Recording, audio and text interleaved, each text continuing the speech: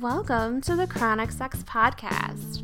Chronic Sex talks about how self-love, relationships, sex, and sexuality are all affected by chronic illness and disability.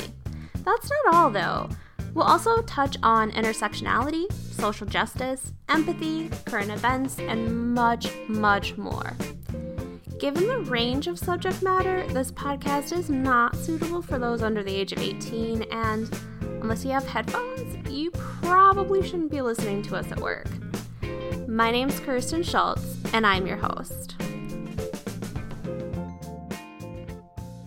So that was a really fun intro for a really depressing episode.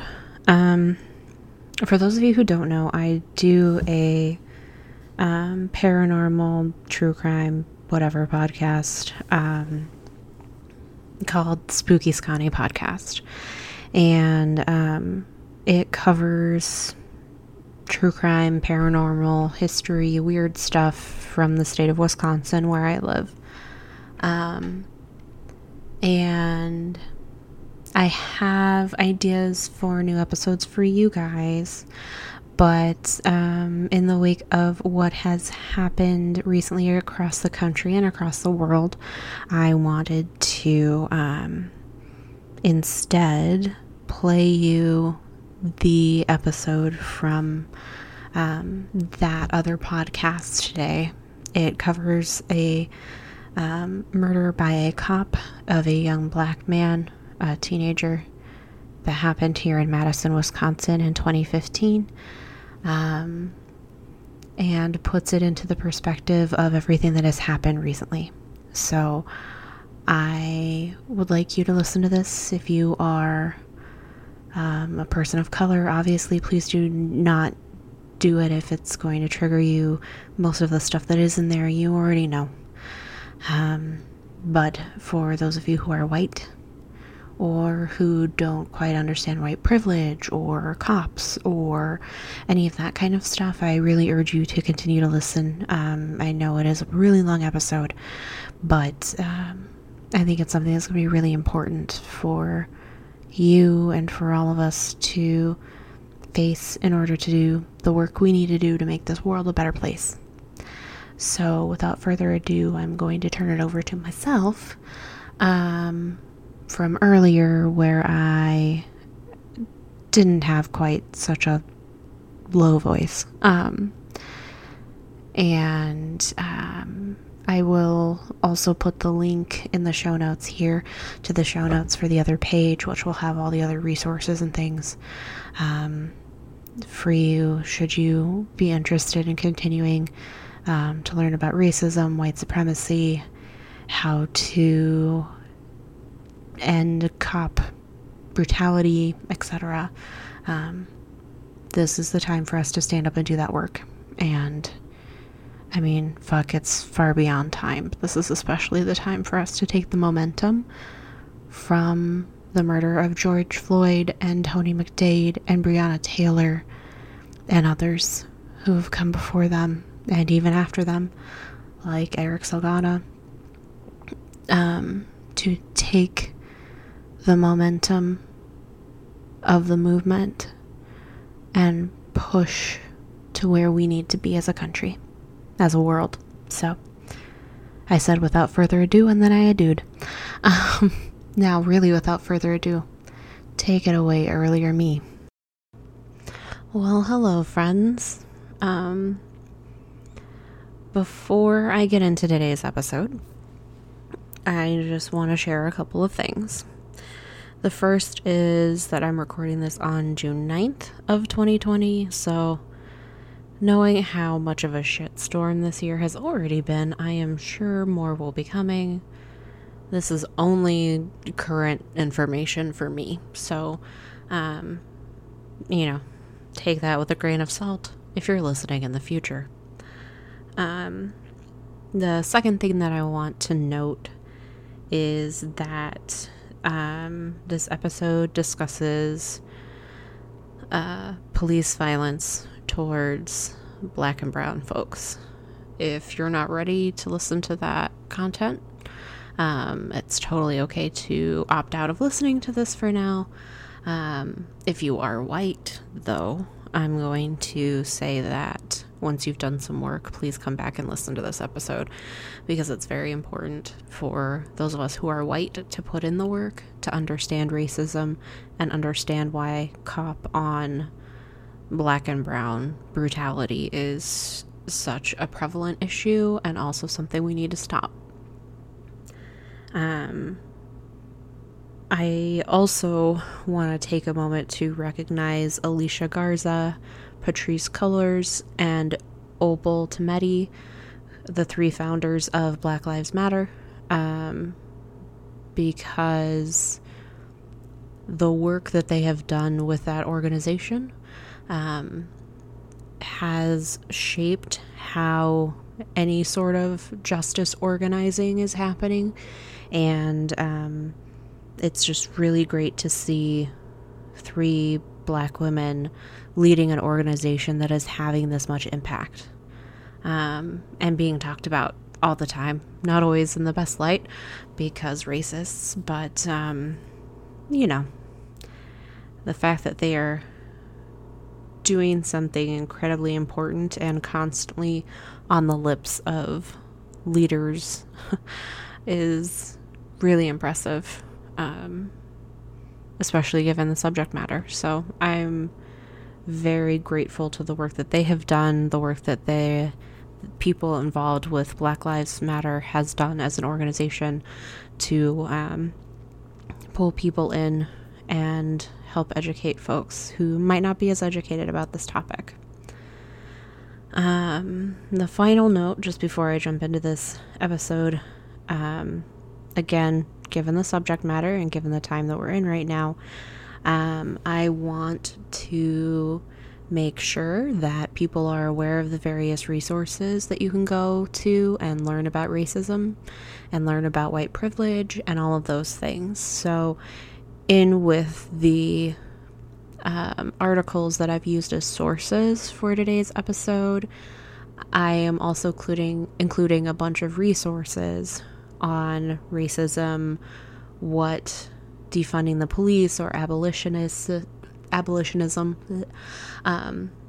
looks like, and those things, so that if any of us are going to speak about them, we speak about them from a place of at least knowing something about them instead of a place of ignorance, because that's not going to do anybody any good, and it's just going to make us look like assholes. So, with that said, today's episode is going to discuss one of the most upsetting cases of cops murdering a young Black man here in Wisconsin, specifically here in Madison. Willie Street, which is on the east side of Madison, is, otherwise known as Williamson Street, but nobody here calls it that. It is close to campus, close to downtown. There are various cool shops and restaurants in the area, vegan cafes, the Willie Street Co-op, for those of you who have been to Madison, that's where their like main location is. There's even a social justice center, right? There's a lot of really important businesses along Willie Street and in the surrounding area because it is such a cornerstone of the Madison community.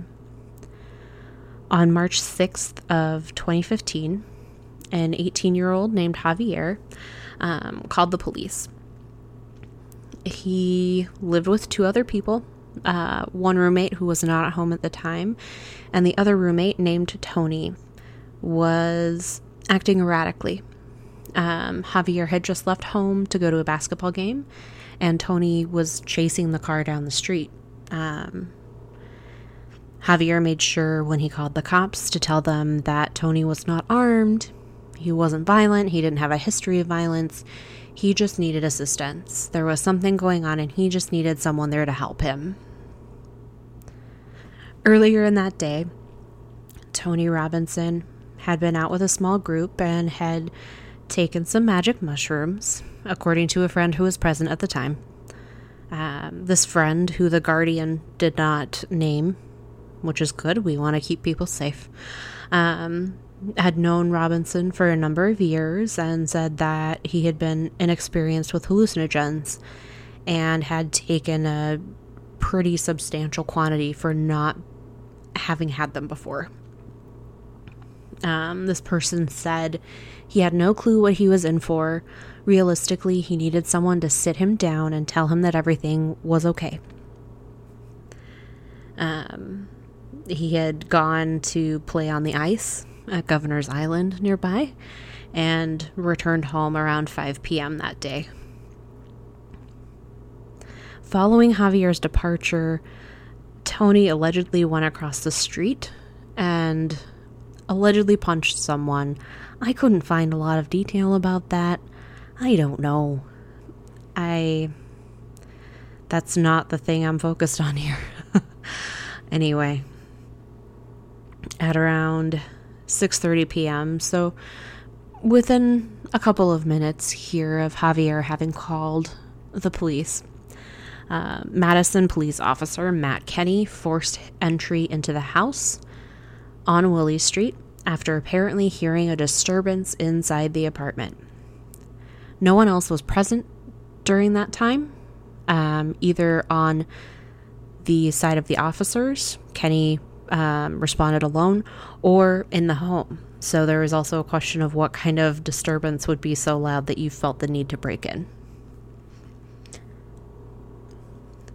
The police said that Tony was acting violently and knocked Officer Kenny to the ground. Kenny then shot Tony. Kenny is said to have suffered a concussion and a sprained knee from the assault, in quotes. I'm putting it in quotes. The dispatch audio indicates that just 18 seconds elapsed from the time Matt Kenny pulled up to the home to the time he shot Tony. 18 seconds to be at the door, to supposedly hear a disturbance, to break in, to go up the stairs, to be in some sort of altercation, and then to shoot somebody. That's not a lot of time. Police Chief Koval described the scuffle between the officer and the man as, quote, mutual combat, unquote. A neighbor from next door rushed to the window after he heard the shots and could hear gurgling and choking noises, but couldn't see where they were coming from. A neighbor across the street named Olga says she saw Officer Kenny and another officer who had arrived in the interim drag the limp, bloody body of Tony Robinson out onto the porch. I watched them drag him out like a piece of garbage, she said. Others said that cops were standing around Tony, but not acting with any immediacy. Officer Kenny claims he performed CPR on Robinson, and Robinson was taken to a hospital, but later died. However, Olga disputes that. She says he was put on a gurney and he was lifeless. He died at that house. He did not die at the hospital. The friend who had witnessed Tony take magic mushrooms earlier in the day told The Guardian he was in a place in his head that no one else in this world, in the universe, could have understood but him. You have one person, Tony, who was so fucking gone, and another person, Officer Kenny, who was trained and capable of reason, and they killed him. He needed help, and they just took him. Now that we know kind of the basic story, there are some reports that Tony was running in and out of traffic.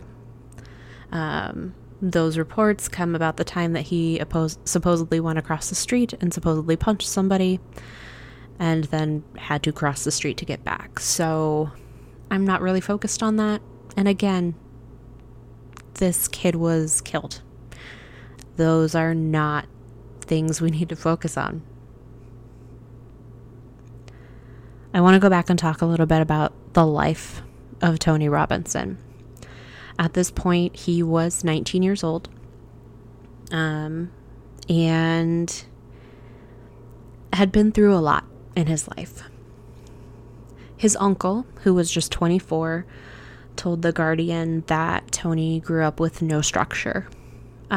So little things such as eating regularly together helped mold this child's identity and help him know right from wrong. Tony lived in Stoughton from ages 5 to 9, and Stoughton is a suburb to the south of Madison, where racism is even more rampant than in Madison proper. It's very much a farmy town feel, and there's not a lot of room for people who are different. In his early teens, Tony effectively became the man of the house. The instability and angst of adolescence were compounded by changing high schools 3 times before he graduated from Sun Prairie High School. Sun Prairie, of course, is another incredibly white community just outside of Madison, to the east. And it is full of very notable racism. Racism is so rampant in Madison proper that nearly half of Madison's black students don't graduate high school on time because of the multiple hoops they have to jump through, the multiple difficulties they have to deal with. Tony finished high school early. He ran into a legal issue after graduating because he participated in a nonviolent home invasion with 4 other people. At the time he was murdered, he was on probation, but had also dedicated to turning things around. He had plans of attending a community college. He talked about moving to New York. He had messed up and used that time to find his purpose in life and was ready to get on that road. His uncle shared, "I could not imagine somebody's death impacting my life more profoundly. There is something so beautiful about a black kid, especially in America, trying to make it against all odds and fucking up so bad, but then actively trying to better his situation and become a better person. He was so close." Tony's mother, Andrea, said, "My son has never been a violent person, and to die in such a violent way, it baffles me. Whatever you believe about my son, he was a human being, and he was my son, and he was a brother and a nephew and a grandson." I want us to sit with that for a moment.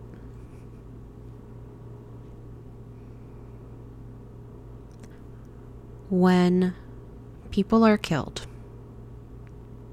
when people are murdered, we do not often think about the others around them who would be affected unless we know for sure that that murder was done wrongfully. Frankly, I would say all murder is wrongful unless you're in self-defense. But there are some cases where I can see it being justifiable as well. Right? Being a survivor of abuse. Obviously, there are points where you get that you can't handle anymore and things happen. As a survivor of abuse, I get that. When people are killed by police, it is not often the first thing that, let's face it, white folks think of, particularly when the individuals killed are black or brown or another person of color. We do not think about the value of that life. I think many people's reactions are, oh, well, clearly that person did something wrong then. We turn around, we victim blame in a way that, say, if Tony had instead been sexually assaulted, we would never do. Or at least we would say we would never do. And yet, many of the same people who advocate for sexual assault victims do not step forward and say the same in cases like this where there are multiple questions and multiple issues with statements, with his timing, with possible cover-ups. And we need to take a moment and look ourselves in the mirror and decide if we want to be the type of people who can just shirk off somebody being murdered, regardless of who it's by or what it was for.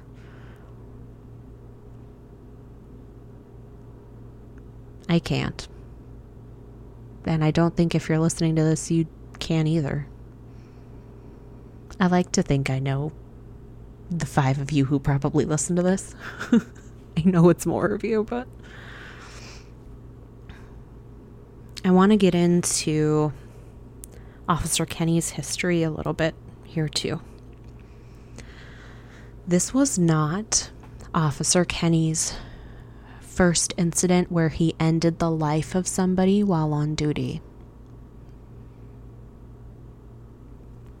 In 2007, Kenny had shot and killed Ronald Brandon. Ronald was standing on the porch of his own home, holding what was later learned to be a pellet gun. Chief Koval described this murder as suicide by cop because Ronald had called the police to report someone wielding a gun and then sat on the porch where he pulled out his pellet gun and held it up to his head in front of police and then pointed it at them. That's when Kenny fired multiple shots and murdered Ronald Brandon. The Dane County District Attorney ruled the shooting as justified, and the Madison Police Department awarded him a Medal of Valor. All that would have been needed in that situation would have been a single shot to the shoulder of the arm holding that pellet gun. Ronald Brandon didn't need to die. And Matt Kenny stayed on the force. In 2015, after murdering Tony Robinson, who also didn't need to die, Matt Kenny stayed on the force. As I speak right now, Matt Kenny is still a part of the Madison Police Department. He has been a part of responding to protests and engaging in hostile interactions with people of color, particularly within the last several weeks since George Floyd was murdered in Minneapolis. This is not okay.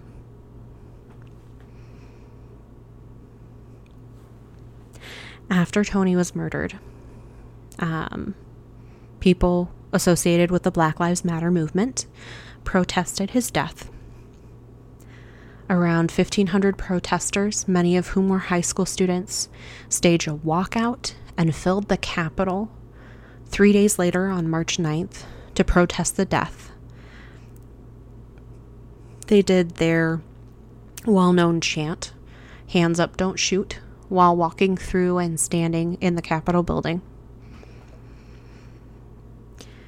Wisconsin law requires the Wisconsin Department of Justice to investigate all officer shootings. that lead to a murder.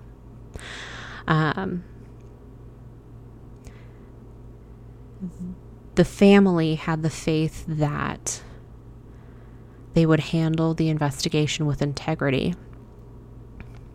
On May 12th of 2015, so 2 months later, math is not my strong suit at the moment,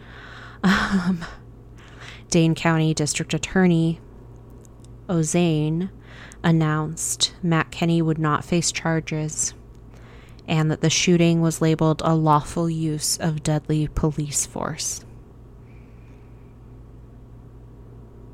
I want to reiterate that Matthew Kenny has murdered 2 people in the course of his employment as a police officer with the Madison City Police Department and has faced repercussions for neither of those things.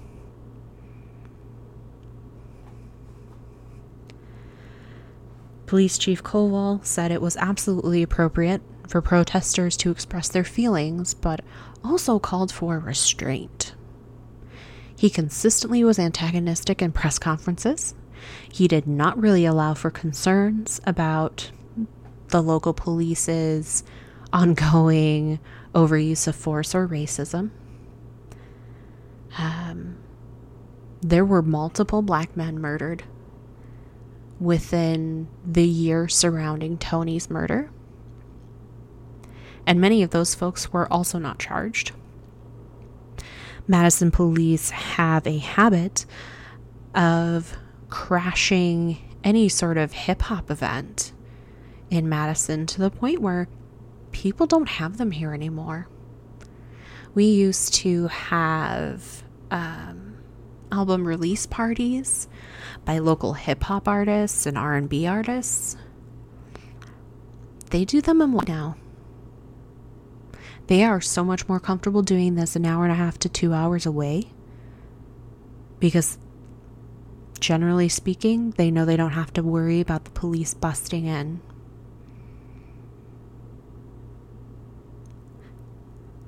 The police in Madison consistently harm black and brown kids and black and brown adults. They consistently act with overuse of force targeted towards minorities. It is an epidemic across the nation, across the world, and especially here in Madison.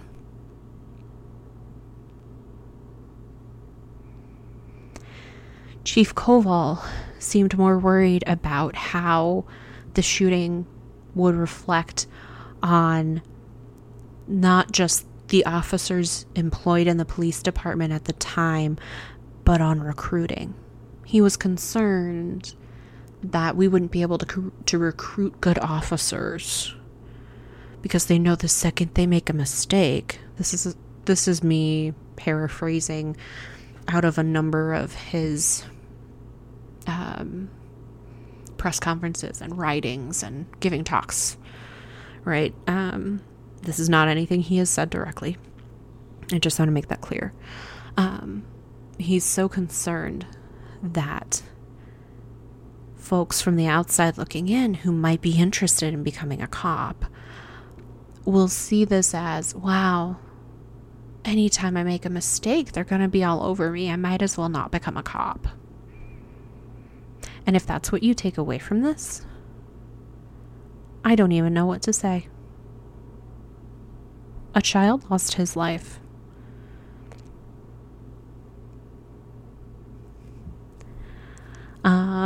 The good news is that Chief Koval kind of retired suddenly. He announced his retirement at the end of September of 2019 and within a few days was gone, by October. This was after pressure from the newer mayor, Satya Rhodes Conway. Satya has been an interesting person to figure out. In the past, she has been a staunch advocate for speaking out against police brutality. But her actions in the last couple of weeks don't point to that as being a primary facet of her platform as a mayor. And one of the things I'm concerned about is her former job was helping to train other mayors on how to respond to issues.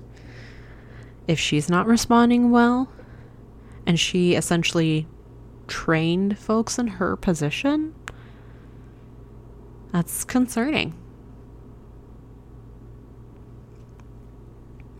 Quite frankly, and I'll get back to Satya later, I think that the words from Chief Kowal, often combative and dismissive, speak for themselves.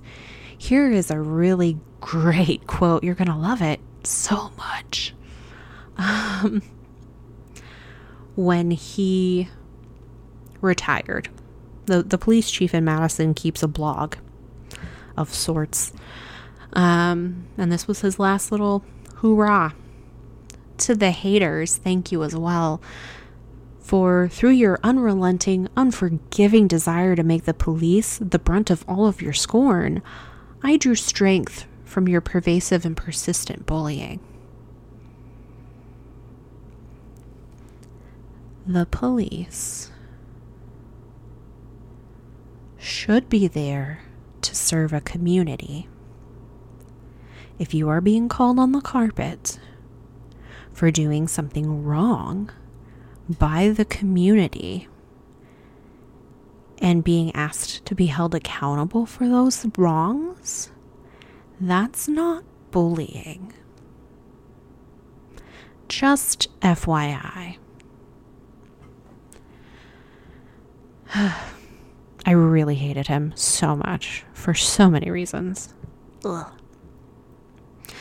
The Robinson family attorneys continue to this day to insist that forensic and video evidence prove Matt Kenney lied about what happened when Tony was killed.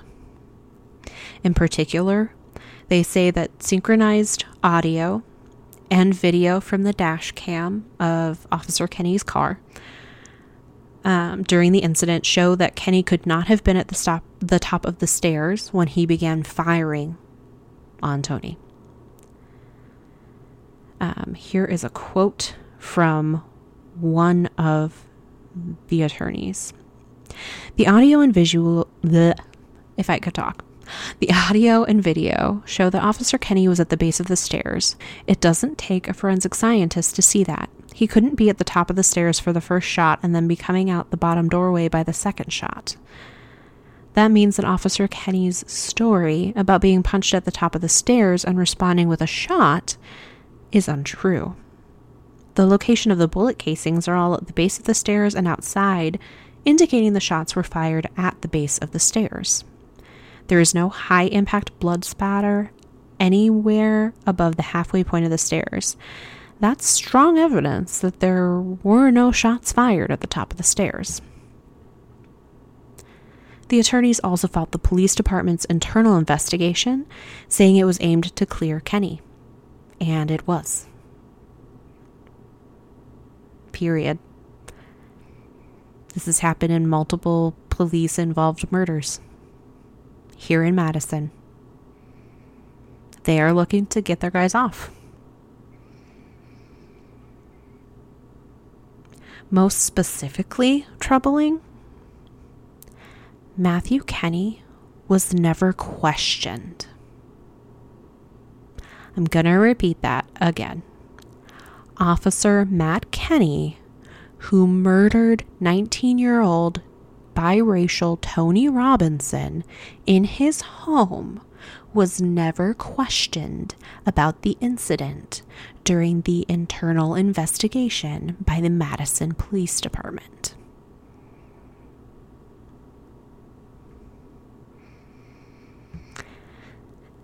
This is again another quote from one of the family attorneys. This is the main problem with the internal investigation. They asked 0 questions. This isn't a case where they asked some questions but didn't ask other questions. They asked 0 questions of an officer whose story at even first glance was problematic. That's a broken internal investigation process. And he's right. In February of 2017, Andrea Irwin, now Johnson, congratulations on getting married, accepted a settlement from the city. The first offer from the city was around, I think it was $1.5 million in the wrongful death suit against the city. Andrea turned that down and said, no, we need to go to trial with this. Later on, they were offered a $3.35 million settlement from the city. And, of course, again, as is all the case in all cases like this, the city did not and would not admit guilt. Andrea and the lawyers knew that it would be best for her to take this because even if she were to win, and there's a very strong chance with the evidence that she would have, the police department could fight her forever for it by running it through the appeals process. And she has, at the time, she had 3 kids, I think all 18 and under, to take care of. And we'll get into a little bit of her story in a moment here. But, people need to do what they need to do to live. It's weird, I know. But it's life. So the family accepted that. The legal team for the family following the settlement had then placed the evidence that they pointed out, shed a not great light on the police department on a website and shared it with the public. That website is now defunct. I'm going to see if I can try to pull it up on the Wayback Machine. And if I can, I will put that in the show notes. Jim Palmer, the executive director of the Wisconsin Professional Police Association, said that he wished, again, this is all paraphrasing, that 1, the family and the legal team didn't do this, and 2, that the case had gone to trial. Now, this is a quote. "We find it difficult to reconcile the Robinson family's efforts to try their case in the court of public opinion after they chose to settle the case and stay out of a court of law. If they felt as confident about their claims as they suggest, we would have preferred they hadn't agreed to a settlement, which was a choice Matt Kenney did not have. Matt Kenney would have preferred a trial and the opportunity to clear his name again." In a later statement, Chief Koval said he cannot respond to specific arguments raised by Robinson's lawyers. "We cannot comment on a one-sided version of facts that will never be subjected to the cross-examination afforded by a trial. To suggest you have new evidence supplied by experts paid by the plaintiffs should be considered in the context from which it is proffered."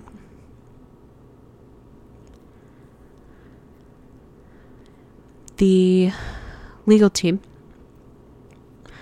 pointed out that they really want a new internal investigation, and they want Kenney to be interviewed directly and questioned about the discrepancies between his story and both the forensic and scientific evidence. And yeah, if you had a murderer in front of you, let's take away the notions of cop versus civilian, right? Let's just say you have a murderer in front of you. Let's say it's a couple. The wife was murdered. You have the husband in front of you. The husband has stated he did it, admitted fully. Would you refrain from interviewing him ever? Would you only go off of what he wrote in his incident report immediately following and not request a new report, converse with this person? It seems real off, doesn't it?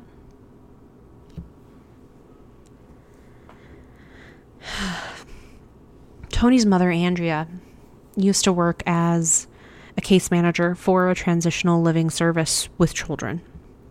She lost her job due to the time that she had to take off after Tony was killed and was forced to move because a local TV station posted audio from a 911 call that she had made before Tony died several months before because Tony was suicidal and she was concerned for him. That call included her address and phone number. And wouldn't you know it, the local TV station decided to keep those in.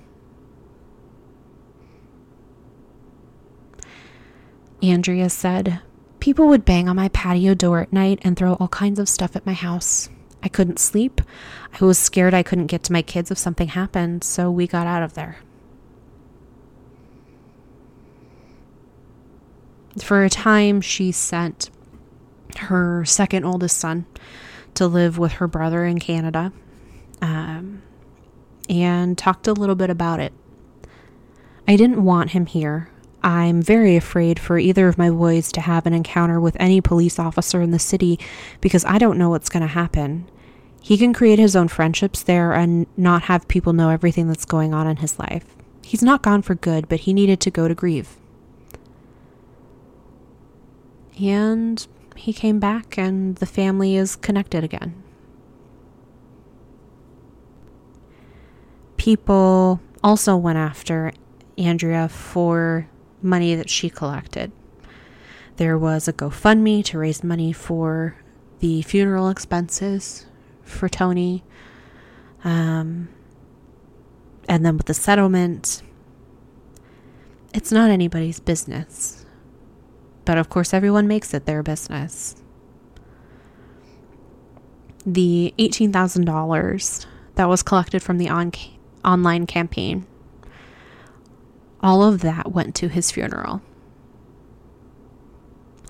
Andrea says, "I had $10,000 in savings. That's all gone now.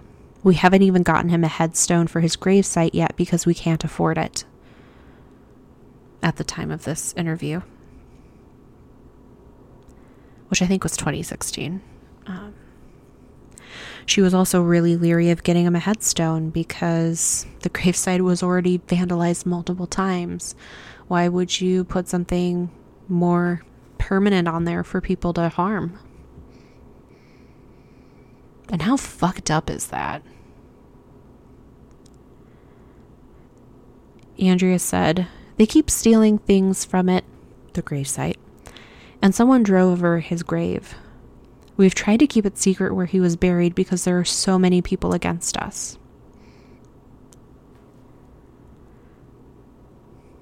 I cannot imagine the pain that that mama feels, that that family feels,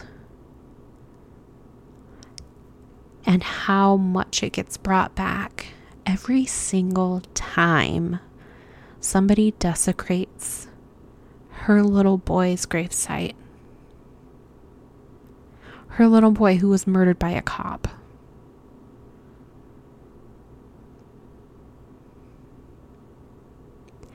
As I said a bit ago, Andrea recently got married and moved her family to California because Madison just continues to hurt her as a city.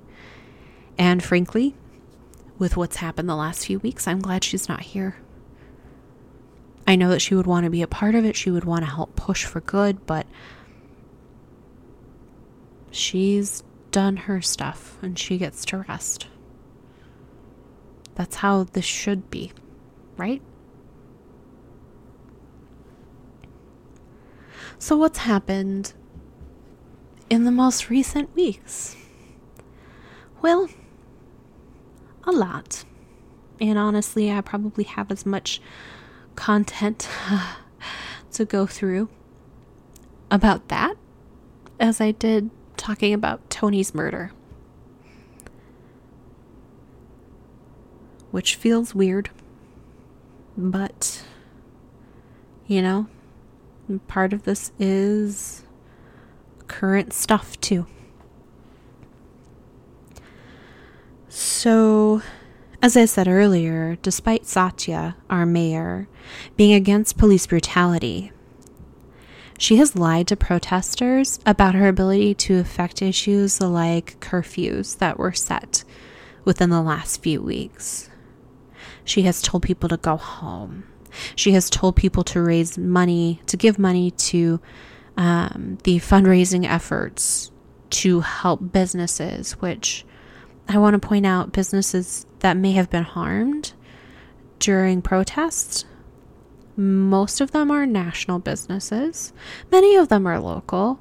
But they all also have insurance. So why are we fundraising for businesses, especially if those ones aren't local, if they have insurance? Why are we not spending that money doing something better for Black and brown folks locally? Why is it that it seems like white people just want to give to the cause that doesn't make them reflect on their values?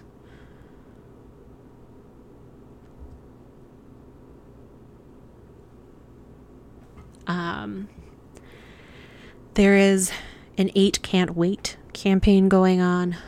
And I've actually included a link in the show notes to a website talking about how that's incorrect and how really abolition is the way to go. But I did want to point out that the acting police chief, Victor Wall, released a statement in response to the 8 Can't Wait campaign because so many people have been writing.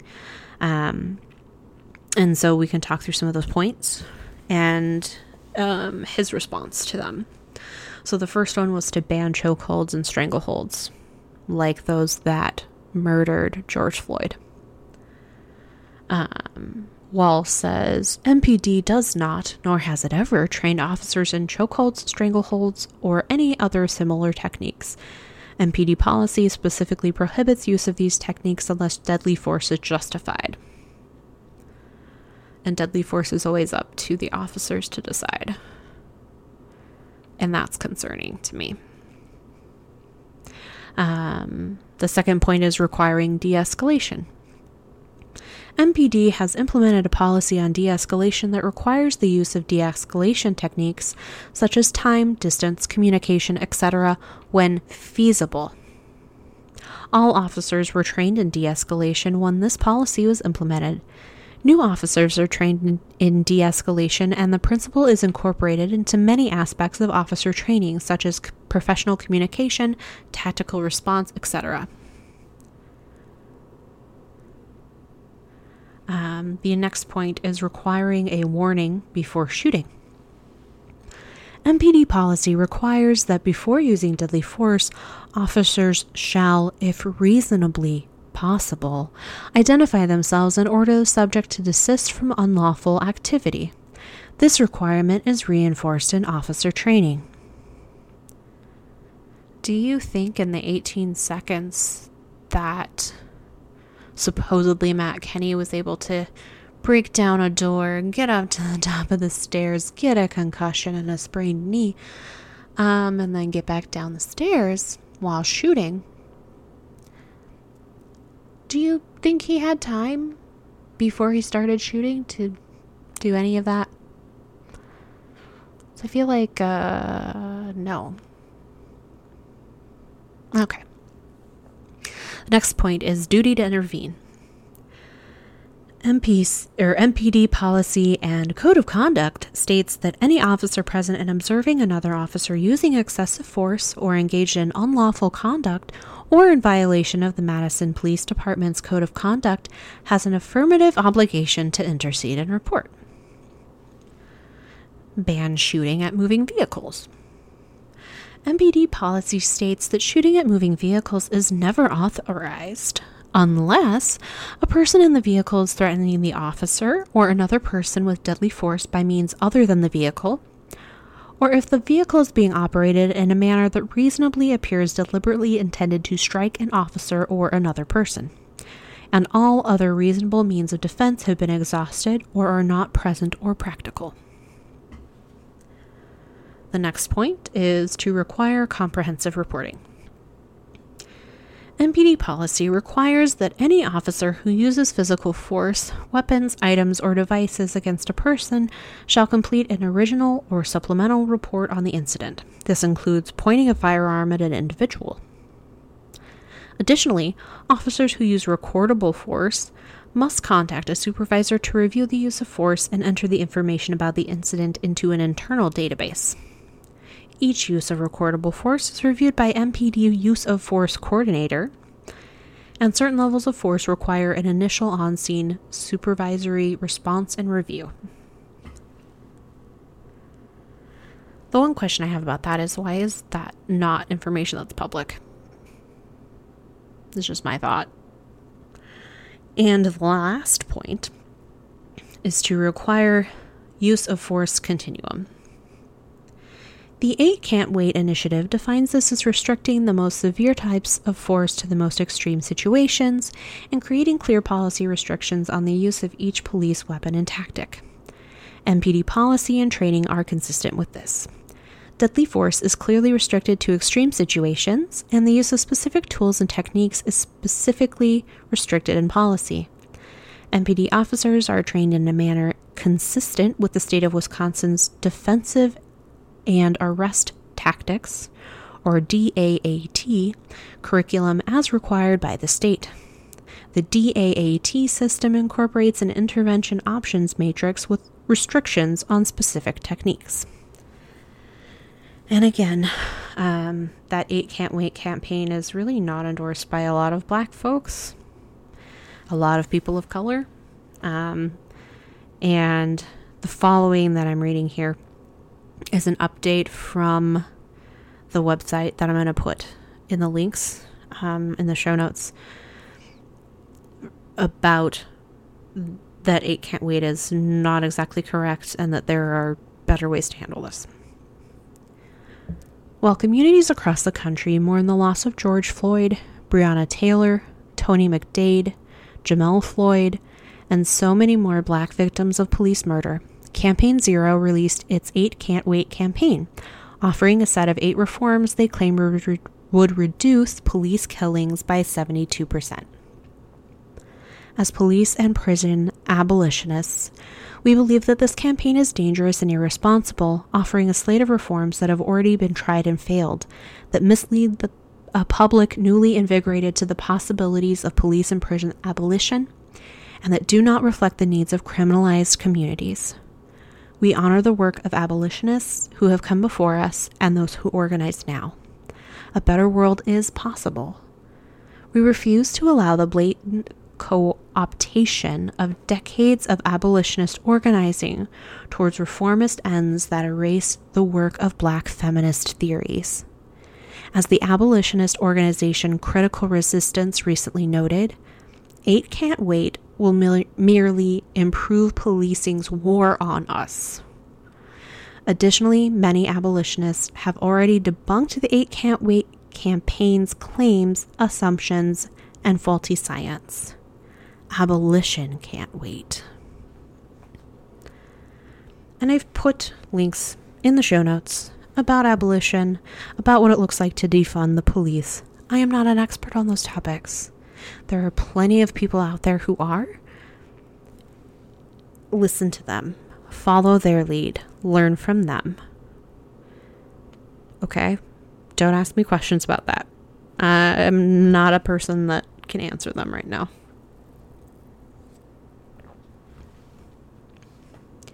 In the wake of George Floyd's murder, which again, Minneapolis is 3.5 to 4 hours away from us, depending how fast you drive, what the weather is like, what events are going on, and if there are police in your way. So those types of incidents, like the protests and George Floyd's murder specifically, hit home hard because this is not far away. It is closer to us than many other parts of Wisconsin. It's about as far away as like South Chicago, right? Like these are close areas to us. These are close people to us. A protest was organized by Freedom Inc., Urban Triage, and the Party for Socialism and Liberation, which is also named PSL. It's their shortened acronym. That's what I was going for. Helped to organize protests here in Madison. Sawyer Johnson with PSL stated at the first protest, "We have a white queer mayor. And as a fellow white queer person, I got to have a conversation with her. We refuse to denounce any black youth leader that is continuing to lead the rebellion, because that is what it is. We care more about black lives than Urban Outfitters getting tagged. It is clear to us that Madison's liberalism only masks the true white supremacy nature of capitalism. Not only does Matt Kenny still have his job, he's training police on mediation." Think about that. Someone who has murdered 2 people while on the force, both with excessive use of force in the eyes of the public, is training newbie cops on mediation techniques.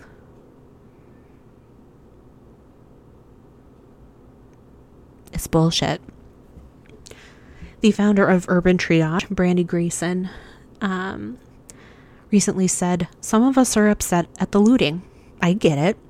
Some of us are upset about the property. I get it. But nobody is offering solutions or policy change. What was offered? Tear gas. More people showed up and donated to businesses who have insurance than donated to the cause. If you are really about black liberation, we need you to put your money where your mouth is." And you know what? She's right. She's absolutely right. She also said that several years of leading peaceful protests over Tony's murder, along with efforts to stop construction of a new Dane County jail and remove police from schools, have given black youth the tools to create something new. These protests really were spontaneous and led by the youth, she says.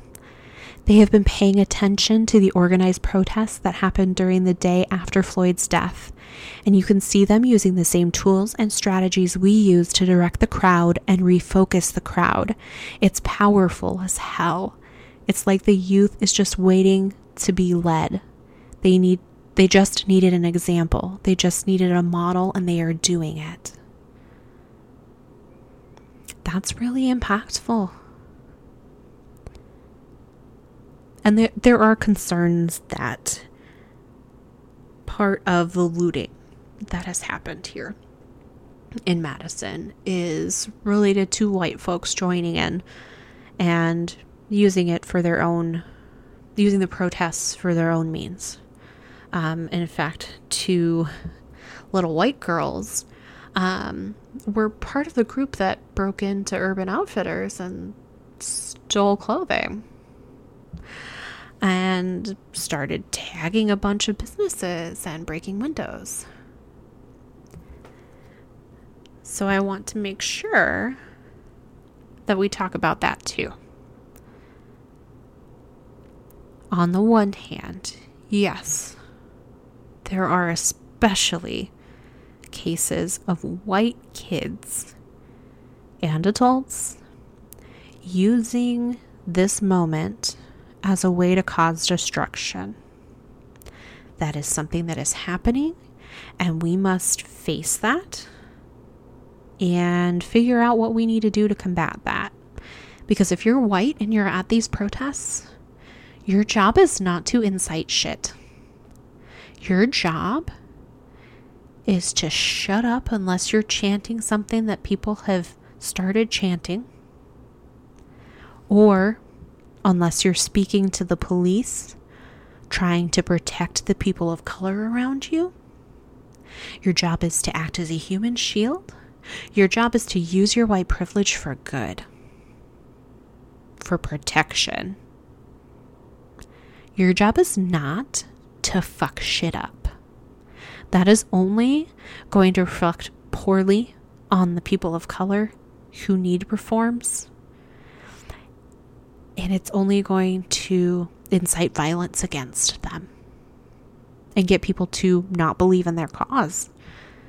So if your goal in doing that is to make the world worse, just join the police department, please. You'll have many more tools at your disposal, I promise. Secondly, we need to address the issue of outside agitators or instigators coming into the protests. While yes, it is true, there are some white people who are using these protests, as previously mentioned, to fuck shit up. And yes, it is true that these people may be driving from other places. It is also true that historically, during every riot based on police murdering a black individual, which, by the way, seems to happen every few years. There were multiple ones in Harlem in the late 19 teens, in I think 1935. There have been multiple ones throughout the years, and every time this happens, people bring up, oh well, we shouldn't really pay attention to these that much because there's just a lot of outside instigators and agitators coming in. They're busing people in from, I don't know, Harlem or Birmingham or some other city, or George Soros is paying people to be there. Using those examples is racism.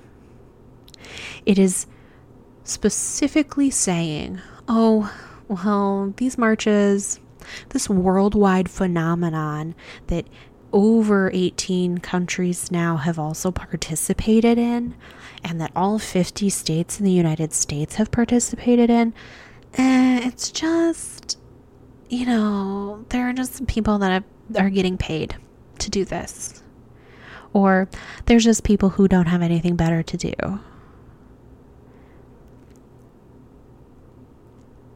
That means you're not listening. You might be listening to respond, but you're not listening to understand. And that's not really listening then. You're just waiting out your turn to speak again. We cannot use these age-old bullshit excuses to deny what is happening in front of our faces. We shouldn't have used them then, and we fucking sure shouldn't be using them now. And you know what? I'm super white. I'm super white that it's hard on mornings like this morning when I woke up and was even whiter than normal because I didn't feel good. I was like, Jesus, when am I going to just turn into like pale enough that you can see through me, right? I am painfully white, and I have experienced so much privilege because of that. If I were black and I had seen the throng and strings of murders being done by police, being done by white nationalists, being done by the KKK, who never get prosecuted, who never get really investigated, who always like avoid charges, and even if they do get charged, they always get off. If I saw that on a day-to-day basis and I saw how little people cared about my life, fucking like beating up and tagging in Urban Outfitters would be the least of my worries. Also, as an aside, Urban Outfitters engages in cultural appropriation. They make stuff using child slave labor, and they steal stuff from artists without ever, asking, hey, can we put this on a bag and sell it for $85? And also then fight the artists when they share that, no, that, like, I clearly made that. So, like, excuse me if I don't give a fuck about Urban Outfitters. Some of the other stores that got tagged or places that got taken down, looted across the states, right? If you're relying on child labor in Botswana, I'm sorry. I'm gonna fuck your shit up.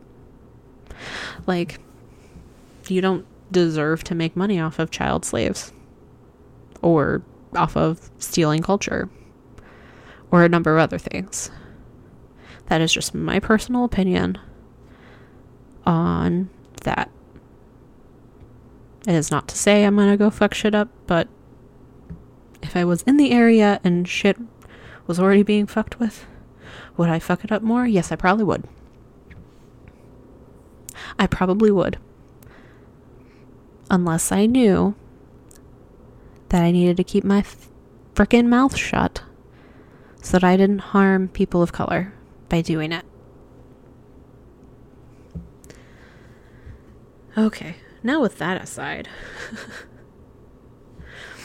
I want to share some quotes and some stories from some of the protests that have happened here in Madison.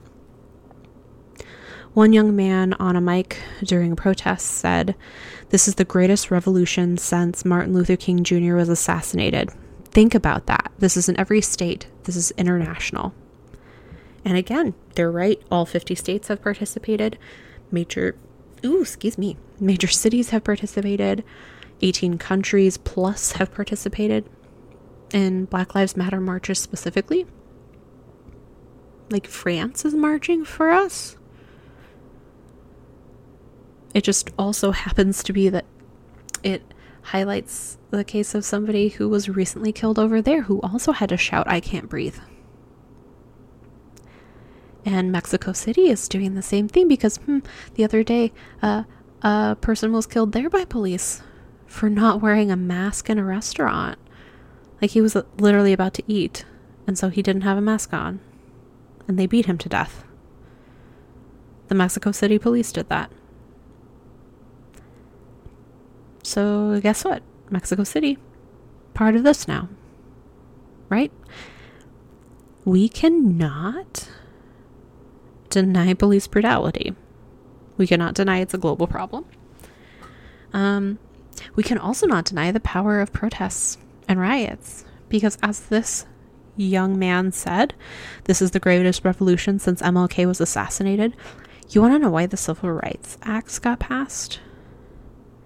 It was because after Martin Luther King was assassinated, a week-long set of riots and protests happened in multiple major cities in the United States. That's why it got passed. And at the end of this, I'll share some of the other stuff that has happened because of what's happening now. Like the progress we have already made. But I want to share some more quotes from the youth. Aaliyah, a 15-year-old high school student in Madison, said that she feels an obligation to her father. "I'm scared that he's going to walk out the house. The police are going to think he did something wrong and he's going to get shot," she said. "That's why I'm out here. I'm out here for him I'm out here so my little sister will not have to grow up without a father.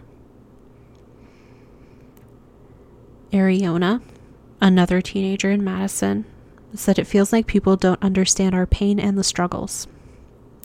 I'm here to end police brutality, she said. I'm willing to risk my life for the people who have lost theirs. Tamaya Travis said the killing of Floyd is just the latest horrific example of injustice and indignities routinely felt by Black youth in America. We shouldn't be scared to go out in public, she said. We can't hang out in groups because they think we're a gang. We shouldn't be scared to get pulled over. We shouldn't be scared to talk to police when we need something. But we're terrified because every time we do, our lives might be in danger. Because even 3 simple words, I can't breathe, is not respected.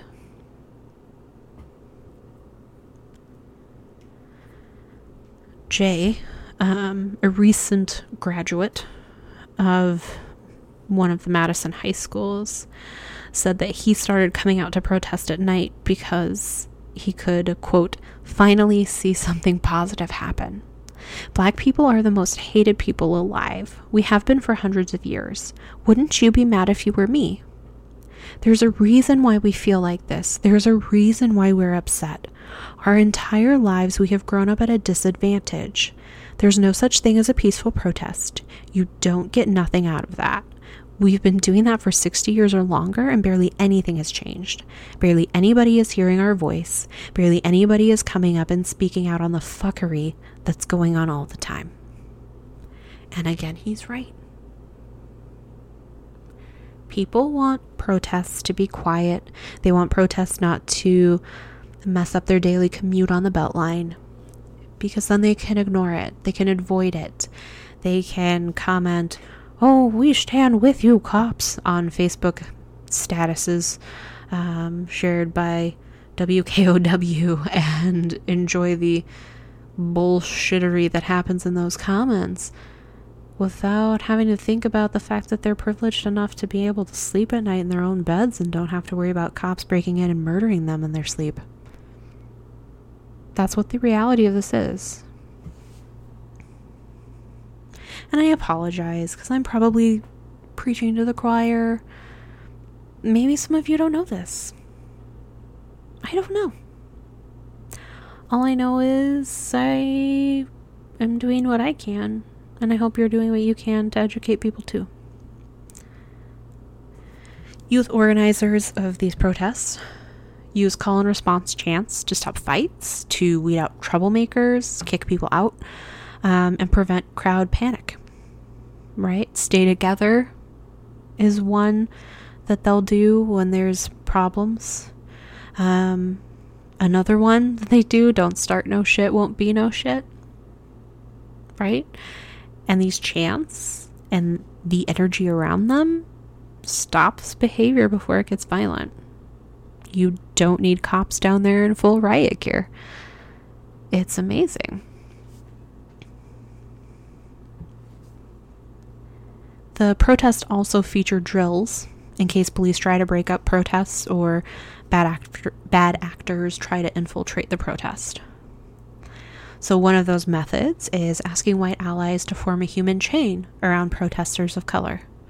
Right? Use your white privilege literally as a shield.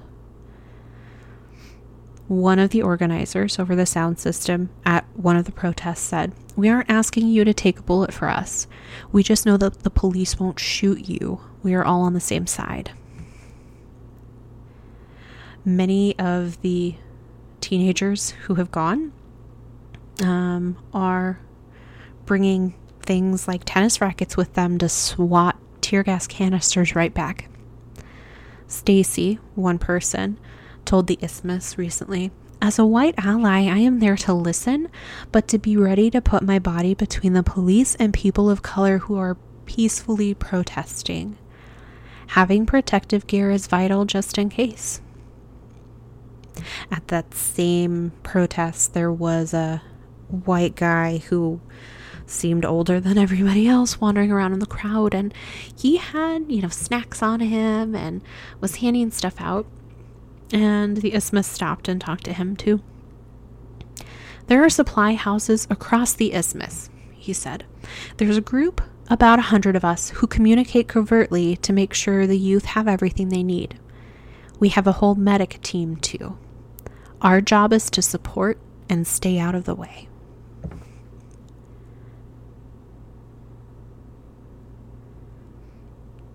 This is after a number of days where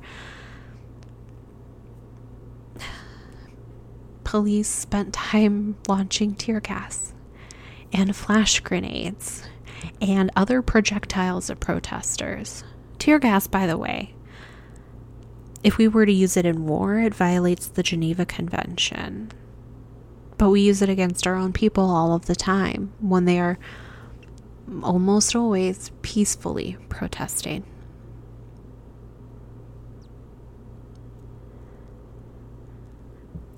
Without police there to instigate and agitate, things are quiet. The protests go smoothly.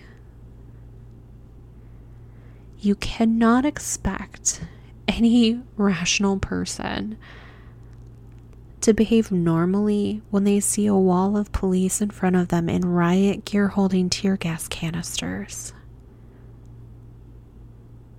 I don't know about you, but watching the violence the police have perpetrated, often it being recorded and not anywhere near justifiable, that makes me angry. Seeing it in person would make me incredibly furious. I'm gonna put a link in the show notes. There is a lawyer who is actually conservative, but my partner follows his podcast, and I believe his name is Greg Doucette. But I will put in the comments, he has been collecting video of various forms of police brutality. Yes, Greg Doucette. Oh, close. He's been collecting videos of various police brutality since the protests began, and we are well over 400 here. Most of it is on video, some of it is pictures, but if you one, don't believe police are violent towards protesters with no cause, and two, also still believe that after having watched police in Philly crack the skull open of a 75-year-old man and then deny officers around them the opportunity to help this person while his head is bleeding on the cement, if you still believe the police brutality unprovoked is not a thing, you need to go read that thread on Twitter. Again, look in the notes. Our mayor, Satya, has attempted to distinguish those masses of protesters from the small group of agitators. She pled in a statement on June 2nd for nighttime demonstrations to end. "Please stay home tonight," she said. "I welcome protests, particularly in the daytime, but I do not want legitimate protests to continue to provide cover for this violent, unacceptable behavior. I understand anger, but there is no excuse for putting lives in danger, and that is what is happening. Again, please stay home tonight and tomorrow night." Thankfully, starting on June 3rd, police were invisible downtown. They've been keeping watch of protests from surveillance cameras and through dark windows in buildings overlooking the demonstrations, including the City County building and at the Capitol. Police strike teams continue to stand ready in tactical gear in both of those buildings in case a protest gets too raunchy for them.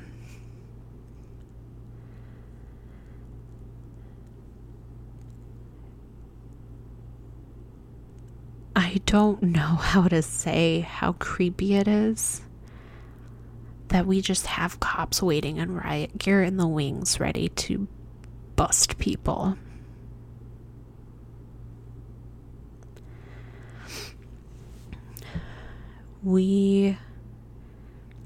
Part of why these protests have been so impactful here in Madison is because of Tony's murder. In fact, some of the organizers of these protests have talked about they don't put an end date on justice. They are still fighting for justice for Tony, and that demonstrations will continue until demands are met. One such person shared, "We demand that Matt Kenny be fired and that the community has control over the police. The community should be in charge of investigating police violence, not other cops. We have no plans of stopping until then." And this person is right. Community oversight of police, if we're going to continue to have them, is a must. We need real people on a committee, on multiple committees, working on improving police forces if they're going to stay a thing. There are cities that have pulled back funding for police forces and invested some of that funding into other methods like social work and crisis response, hotlines, and all sorts of things. One thing to note there, though, is that there are a lot of people of color, Black and brown folks and Indigenous folks, who still may not call if they know a social worker is going to respond, because social workers have been consistently terrible for the BIPOC community. When I say BIPOC, it's Black and brown, Indigenous, and people of color. It basically is supposed to encapsulate everybody who is not white, because whiteness should not be the norm, and we shouldn't just say non-white. That's why. Social workers came in and stole Indigenous babies and put them in boarding schools and stripped them of their culture.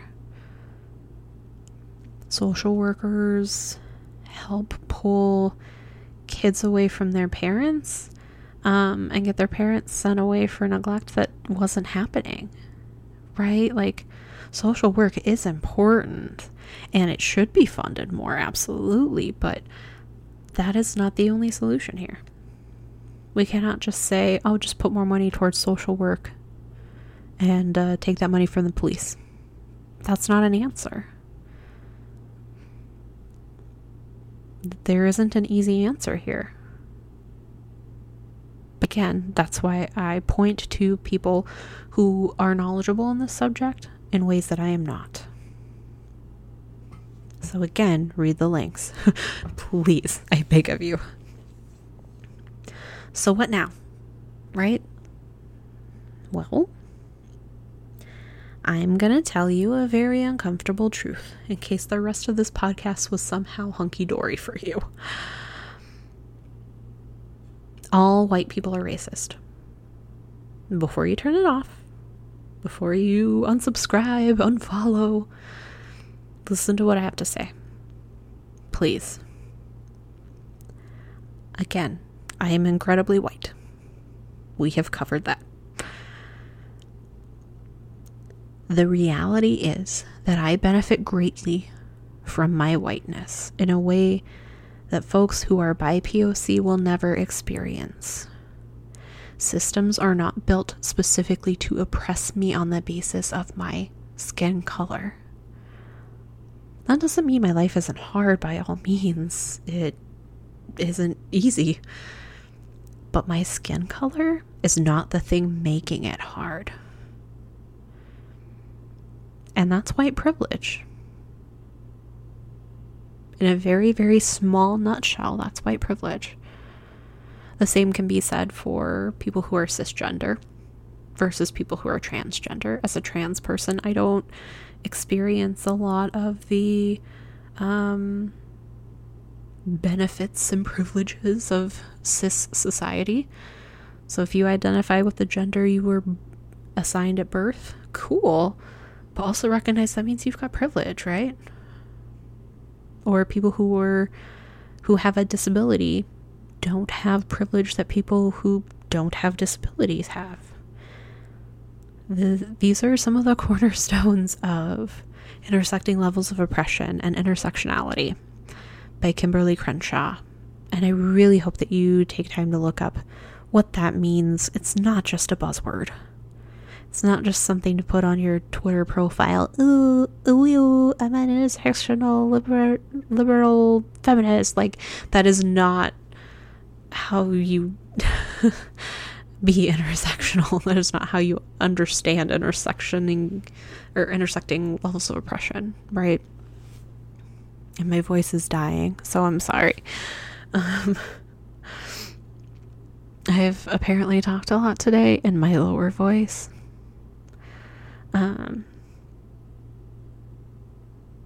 Those of us who are not white must see that recognizing white privilege doesn't mean we're awful people, right? Just because I'm white doesn't mean I am actively racist, right?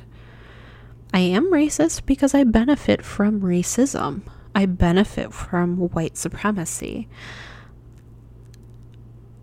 But I am not actively participating, generally speaking, in racism. I think all white people do have what I would call covered spots, right? Oh, maybe you didn't know that calling somebody uppity is not a good thing, right? That word historically has been used to target Black and brown folks and make them out to be hysterical, right? So maybe you didn't know that before just now, and you've been using it a bunch. That's something that just because it was a covered spot for you doesn't mean it's not racist for you to have been using that word. There's a lot we don't know because we're not taught it. And then we often don't seek it out on our own. And that needs to change. James Baldwin was a noted Black queer author and poet and beautiful human being. And he has a quote that I always use when I talk to people about things like cultural competency, which is essentially like knowing how to talk to different cultures when you're engaging in work with people, right? And the quote is, "Not everything that is faced can be changed, but nothing can be changed until it is faced." We can't change the oppressive systems that exist until we see them for what they are. You can't fix a flat tire if you don't know you have a flat tire. If other people are telling you, hey, roll down your window, hey, you have a flat tire, and you choose not to listen to them, you're never going to get your flat tire fixed. Because you're just going to keep going on being ignorant.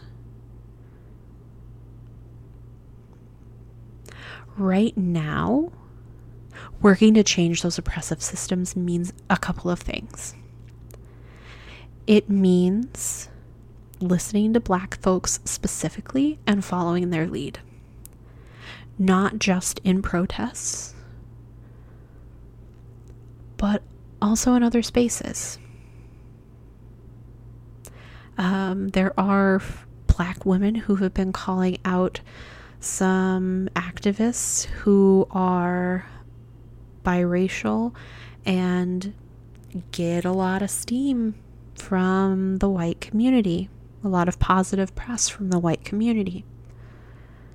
This individual, I will put a link in the show notes for you to do your own reading.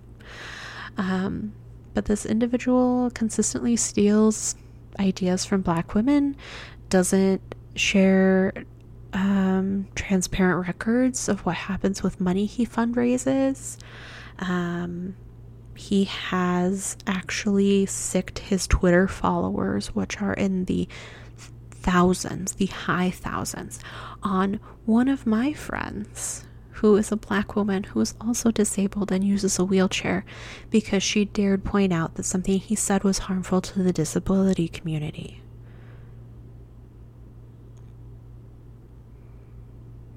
Her Twitter is how she gets out there. It's how she gets known. It's how she connects with organizations she writes for. It's how she books talking gigs, speaking gigs. He essentially shut down her income for a while. And that was not a coincidence. So I'm going to put that link in the show notes and you need to go read it. I'm not going to say who the person is. I'm going to say this is the article about that person, right?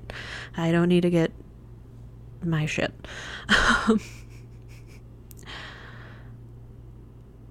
This also means unpacking our white privilege, right?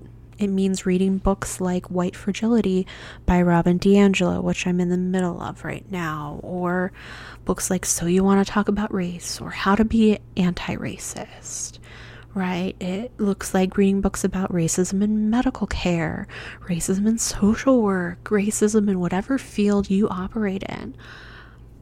It means following people of color in your field that you've never heard of, like doing the work to figure out who they are, figuring out what social media handles they have, figuring out how you can support them.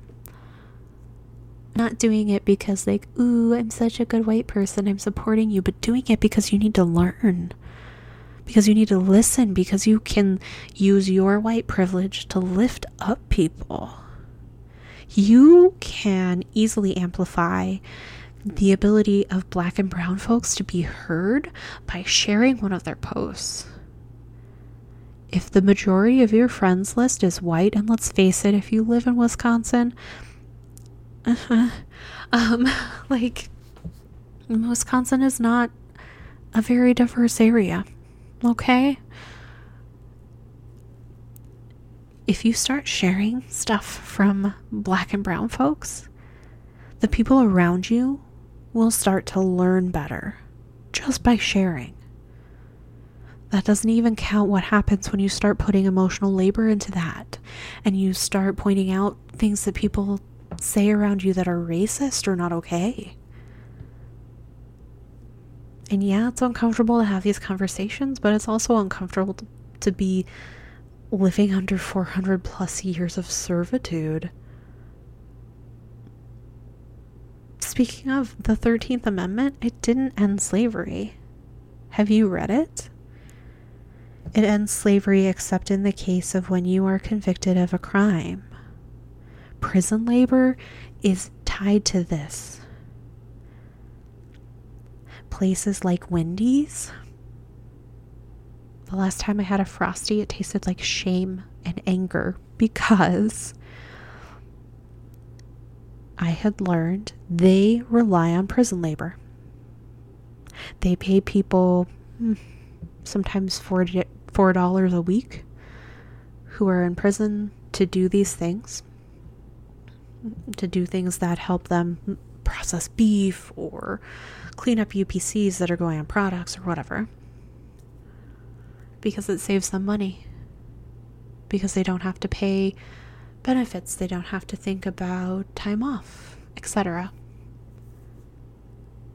So part of this movement, part of becoming anti-racist, is also seeing who benefits from prison labor and slave labor and opting out. Like, look, I had a Starbucks the other day. It was wonderful. It made me happy. They use slave labor to process their coffee beans. They use children.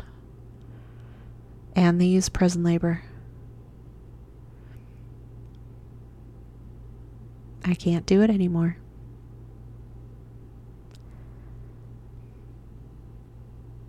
And it's not enough for me to just say I can't do it anymore. I I need to educate the people around me. We need to talk about it more openly. We need to let the people at Starbucks know, like, hey, fuck you. You don't get to do that. I don't care if my coffee costs more then. I will be fine. These children deserve to have childhoods. The other thing that this means, right, is not tone policing or automatically deciding that rioting is not a proper way of protesting. It means not saying, well, I mean, Tony shouldn't have died, right? But like, kid was on mushrooms. He was probably unpredictable. Yes, he was unpredictable. That's why his friend tried to do something to help him. That doesn't mean the cops get to respond by murdering him.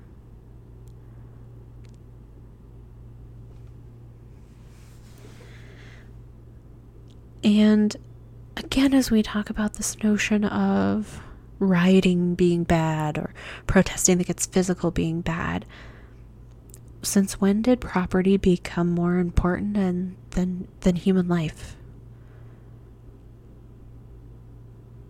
And that's a capitalism question. The answer from capitalism is it's always been more important than human life. And that's why capitalism is directly tied to white supremacy. I also want to point out that calling out other people is uncomfortable. It's hard. God forbid we actually all get to like enjoy each other in meat space this year for Thanksgiving or whatever. And someone says something racist. And you have that moment where you go, I have to say something. It's gonna be hard. But being on the right side of things is not easy. This is something that I put together after dealing with some people that I really cared about, just kind of yeeting me off Facebook for pointing out racism. And I want to share it with you. I'm going to share a link to it on my personal Facebook page, like the link to where I put it on my personal Facebook page. I don't accept friend requests from people I don't know. You can always send me a message and be like, hey, I'll listen to your podcast. Like, then maybe we can start talking and be friends, right? But it's one of those things that I do for my mental health. But that way there you can see the whole thing. But I want to share some of it with you right now. If I call you out on something, or in on something, if I pull you aside and say, hey, the word uppity is pretty racist. I really would like you to not say that, and here's why. I do it because I care about you. And I know that sounds weird, but I also know I'm not alone in that. People who point out issues do it because we want you to grow and improve, right? I look at things from a quality improvement standpoint all the time at work. It's something I've done in my jobs for years. We want you to rise up to where we all should be right now, to be on the right side of humanity, of history. And more importantly, we believe in you and we know you can be. This is especially true when I, as a white person, call you out on a racism-related issue. I know you can find your way to anti-racist work. I believe in you because, frankly, I wouldn't be your friend if I didn't, right? And just because you listen to this podcast doesn't mean we're automatically friends, but look, you've spent a lot of time listening to me. That means something to me, and I consider some of us friends at least. You know, some of us have interacted and had really good conversations. that emotional investment there, where someone believes in you and knows you can do better, that's love. Okay? That's not hate, that's not anger, that's love. If people didn't care, they'd probably like unfriend you or block you or stop talking to you or whatever, right? If somebody points it out, it's because they care about you. And it's hard to hear in the moment. I know. If you are called in, taken aside, or called out, please don't offer false platitudes. I have seen a lot of that in the last couple of weeks, and it makes me want to punch things. I am not a violent person. Being on testosterone is making me want to punch things anyway. Just, like, it's going to make me want to punch things. False platitudes include things like, oh, thank you for your feedback, and then not doing anything with what the person said. Not reading on your own, not investigating anything, not changing. You have to be transparent. You have to share the work you're doing to learn and listen, because that's how we create accountability. And creating accountability means creating feedback loops where we can say, hey, we talked about this and you said you were going to read this book and you haven't said whether you're done with it yet, or you said that after you were done reading this book you were going to donate money here, but you didn't say that you did that yet. I want to check in. Right? It creates the ability for us to hold each other to a standard. And that's baller, right? We all have to do better. Everyone has things they're hung up about, right? No person is perfect. And we can't be. But part of doing better is holding each other to be accountable. Growth isn't comfortable. It pushes our limits. It reminds us that we're human and that we fuck up. It points out our flaws. It reminds us we have work to do and that we actively need to follow through with that work. It's hard, but we cannot grow and change and improve in comfort, right? Napping for a weekend doesn't produce any change in your home, right? If I nap all weekend, but the garbage keeps piling up and I say I'm going to take care of that garbage and I don't, like, it's stinky, right? Like, it doesn't change my living environment at all for the better. It just means I've slept away 2 days. And sometimes you need to do that. That's a self-care thing. You do you, boo. But, like, also, you can't spend every weekend sleeping, right?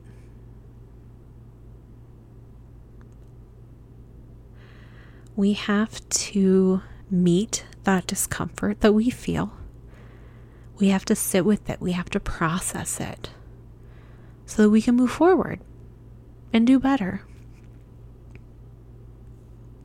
So that's been my soapbox. And Alexa is telling me to start getting ready for bed, which I have that set like 2 hours earlier than I should anyway. I never sleep before like 1 o'clock. In addition to sources for the information in this article, again, I'm putting a list of resources around racism, anti-racism, police abolitionism, and defunding, reading list on, how to diversify what you read, right? Things like that. And we can all work on learning and doing better together. If it's something where having other people to hold you accountable, right, is helpful, there's a Facebook group for the podcast. And honestly, it's just me and Karen in there. Hi, Karen. She's not a bad Karen. She's a good Karen. There are so many ways that we can use that space. And if that means using it as a way to process what racism is, how to be anti-racist, and educate each other on those things, I would love that, right? To have the opportunity to first meet people who listen, hi, and interact with you guys on a closer level would make my heart soar. But to be able to do it in a way where we can all get better by the end of it, that is just that's a chef kiss, right, of podcasting. Bring it, please. So I will also put that link in the show notes. Okay, it'll probably be the last link on there because I think it's the least important of everything here to read. But I want you to look at that. Look at all the resources. Let's talk about it. Let's work on what we can do to get better, right? Like I said, I'm reading White Fragility right now by Robin DiAngelo. It is a great book. I am in the first couple of chapters here. Book clubs don't change the world, but if everybody's reading things together, maybe that'll help. I don't know. If you have ideas on something that would be helpful for you, that you think is something I can help facilitate, by all means, let me know. I am happy to talk about that stuff and see what we can do to do better together, right? It's going to take all of us doing the work. It can't just be half of us. It's got to take all of us. And I know that when we all pitch in, we can do something really cool. So, with that said, I am gonna go nurture my voice so that when I hop on work calls tomorrow, I can speak. And,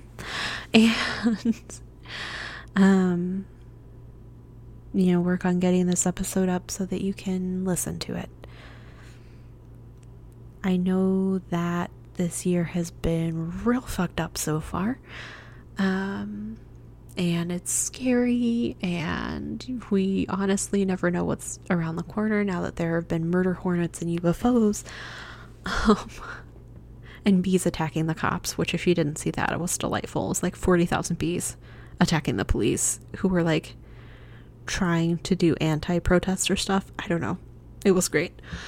I'm weird, and I think that stuff is funny, and this is why my father, who is a former cop, doesn't talk to me, but that's fine. Take care of you. Take care of each other.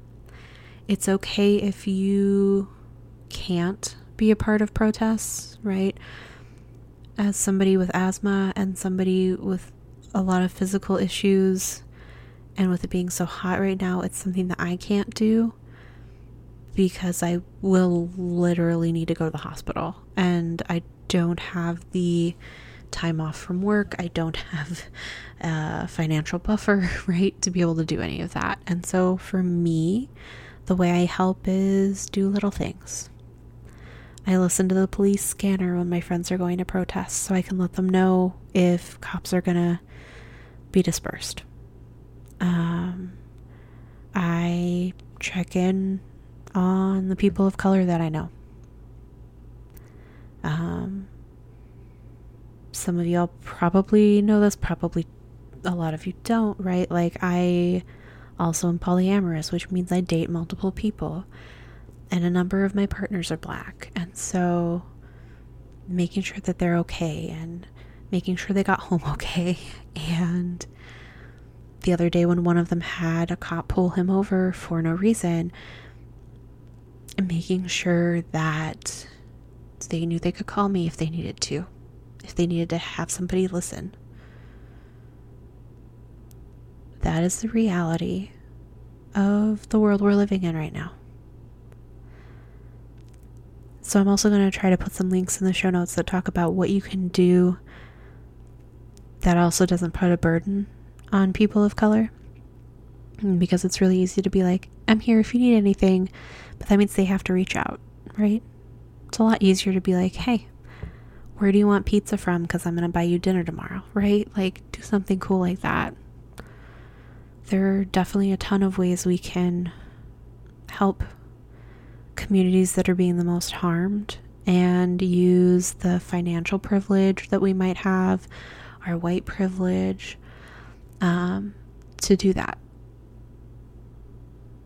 And that was an extra soapbox. You have gotten several soapboxes. In the meantime, take care of yourself. Wash your hands. Remember to socially distance. I know it's hard. And make sure that you're engaging in one thing every day that is a radical act of self-care. It might be going to bed 2 hours early.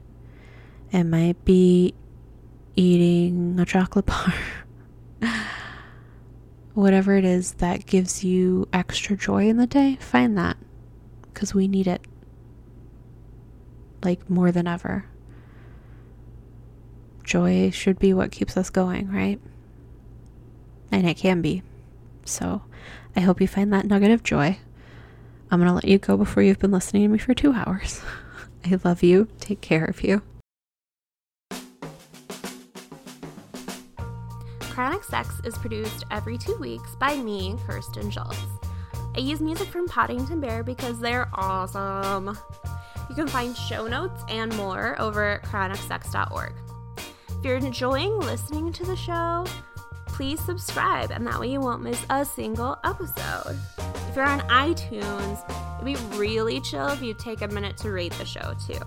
Not only does it give me great feedback, but it also helps the podcast get seen by people who may not know it exists, and that's pretty cool. You can support us over at patreon.com/chronicsex. As always, you can find links to everything at chronicsex.org, from social media accounts to resources to sex toy reviews and more. Until next time, please take care of yourself and remember that you are a freaking badass.